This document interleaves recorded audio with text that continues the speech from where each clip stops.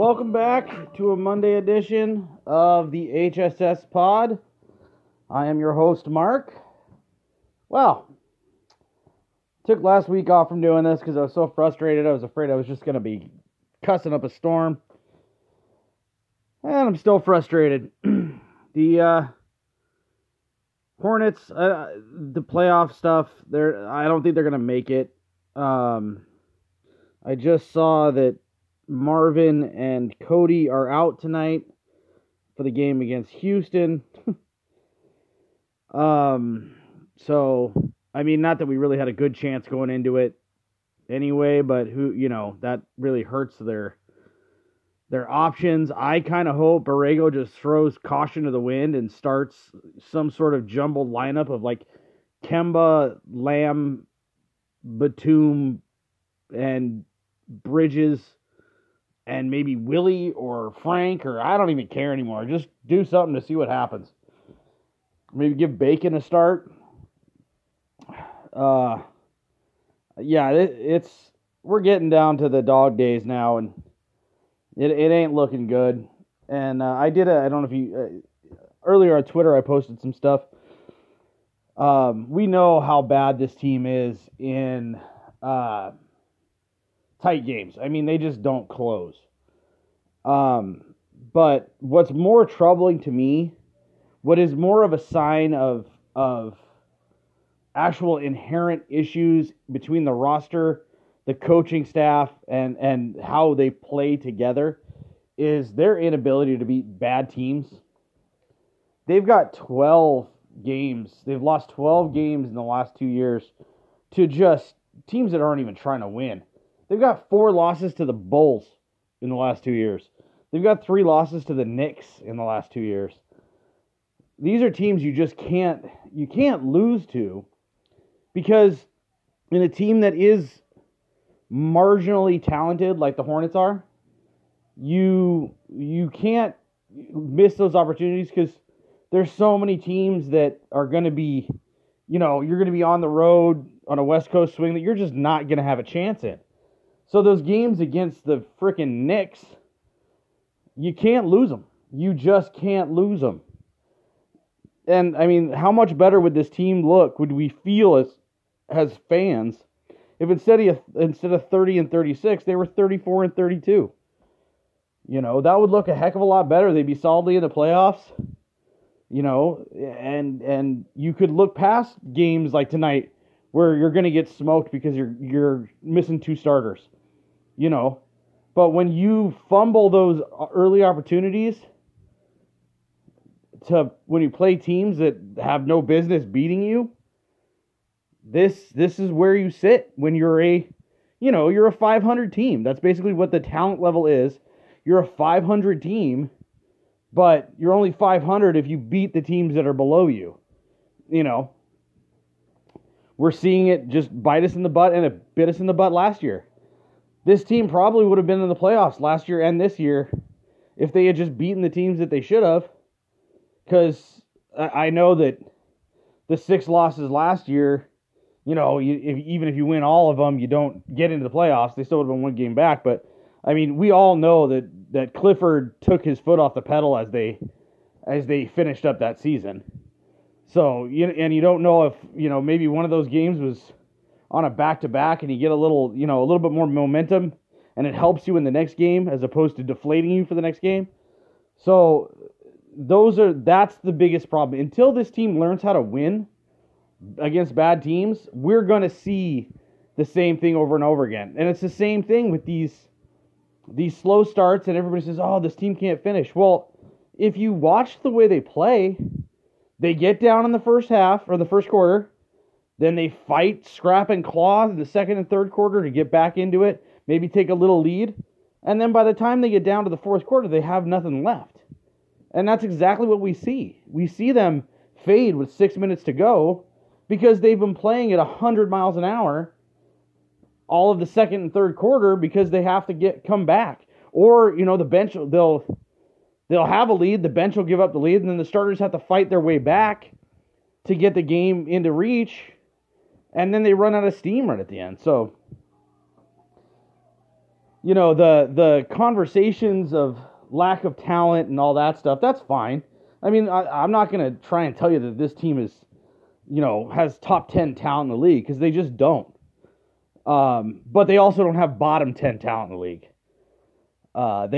They should be somewhere in the mid-level, and you look at teams across the league, and the teams that are surprising people, the teams like the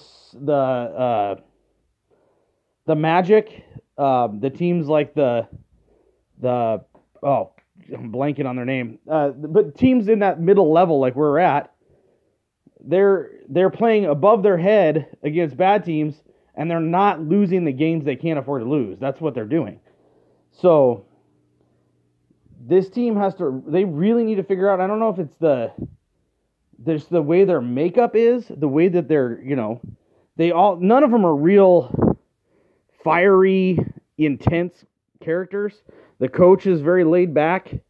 They're not the type to, Kemba's the only one who really gets in starts jawing with officials, and he doesn't really jaw with other players. We need guys that are not afraid to get in someone's face and kind of hype each other up. And we just don't have that on this team. And that's until they have to do one of two things. They have to either get more talent, which is basically going to be impossible, or they need to figure out how to be intense coming out from tip-off. I talked about this a couple episodes ago. That's the biggest problem this team has, and it's controllable. That's what's frustrating. It's not something that they can't control. It's something that they have to address internally, So that Bucks game was a perfect example. They got down early. They fought back. They got the lead, and then the wheels fell off. And I mean, the Bucks are really good. The Bucks are an extremely talented team. They did a really good job on holding down the Freak. They did a good job defensively on him in the first half. But you got to finish. You have to finish, and that's just what they don't do. And now you're seeing it with, guys starting to get hurt. Guys are starting to get worn out. I mean, Marvin's been playing a lot of minutes, and Parker now is not, he's got to rest. So you're running into a lot of guys where we're starting to get thinner, and now Borrego is going to be forced to go to the bench and forced to play some of these young guys, which really worked out when they had to play Bacon because MKG got hurt. Devontae looked good.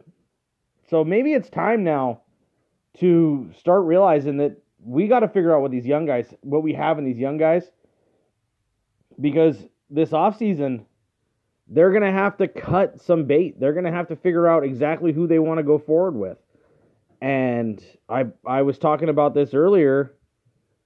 I would not be surprised to see Malik Monk traded in the offseason, maybe paired together with an MKG to get off some salary, because they are going to need to, as much as they probably don't want to, or I don't know, depending on what the cost is going to be, they absolutely are going to have to look at keeping Lamb, because we don't have enough wings. We don't have enough guards, shooting guards, to let the best one we have walk and have literally nobody ready to start behind him. This joke of having Batum start at the 2, I mean, I don't know that this continues. He's starting to fall back to earth after his little boost, which we've seen 100 times. It's another excuse of, oh, I've got to figure it out. No, this is what I need to do, and he'll start playing well. And, I mean, we've seen it he's averaging 11 points per game the last 3 games. He's had 2 really rough shooting games. Batum is what Batum is. To assume that he's going to change now is a little bit crazy. He is what he is. He's a terrible contract that you basically are just going to have to work around and try and get what you can out of him. But this stuff where we start moving around lineups and stuff to try and get an extra 2 points a game out of him is just silly. So as far as I can tell, I wouldn't be surprised to see them offload Monk and use him as a young asset to maybe get off. MKG's contract isn't bad, really. $13 million a year isn't crazy just for 1 year. And he's the kind of guy who teams could use. He could be an off-the-bench defender. I don't know why we don't use him, but now they've decided that they're not going to use him. So now that he's dinged up, so I would not be surprised to see them flip that to try and save some cap money so that they can try and re-sign Batum. Or not Batum, re-sign Lamb, because and then go with a Devontae Graham, Dwayne Bacon as the backups to Kemba and Lamb. And I mean, at least at that point, you have your 4 guards, your 4-guard rotation set with 2 young guys and 2 vets. And the whole idea that we signed Mac was just asinine. That was a total waste of money and time. I don't see them bringing back Tony Parker as a player next year. Not for $5 million. Granted, he has been good when he's been able to really play to the highest standard, but I don't know that that's going to happen very much for the rest of the season. And next year, I don't know that it's going to happen as much at all. He's been good for 25, 30 games of really playing hard and playing minutes. But a lot of these games you've seen recently, he's playing 10 minutes. He goes 1 for 5 from the field. He still moves the ball pretty well, but once teams realize he can't move, they're just going to start sagging off of him and forcing him to shoot, and that's not the way he's effective. So next year, I can definitely see them going to the 2 young guys off the bench and maybe using a draft pick that they have this year to get a combo guard who can be developed into somebody who can play either the 1 or the 2 and be the emergency point guard and the emergency shooting guard. Because they're going to have to scrimp financially. They're going to have to scrimp at least next year until they get off some of these other deals. So going forward, you would have at least a balanced guard rotation that uses some young guys, some old guys, and then you're going to have to do something at center because I don't think we have a real backup center on the team right now. You don't have a viable backup center. Frank's going to be gone. Hernangomez is a turnstile on defense.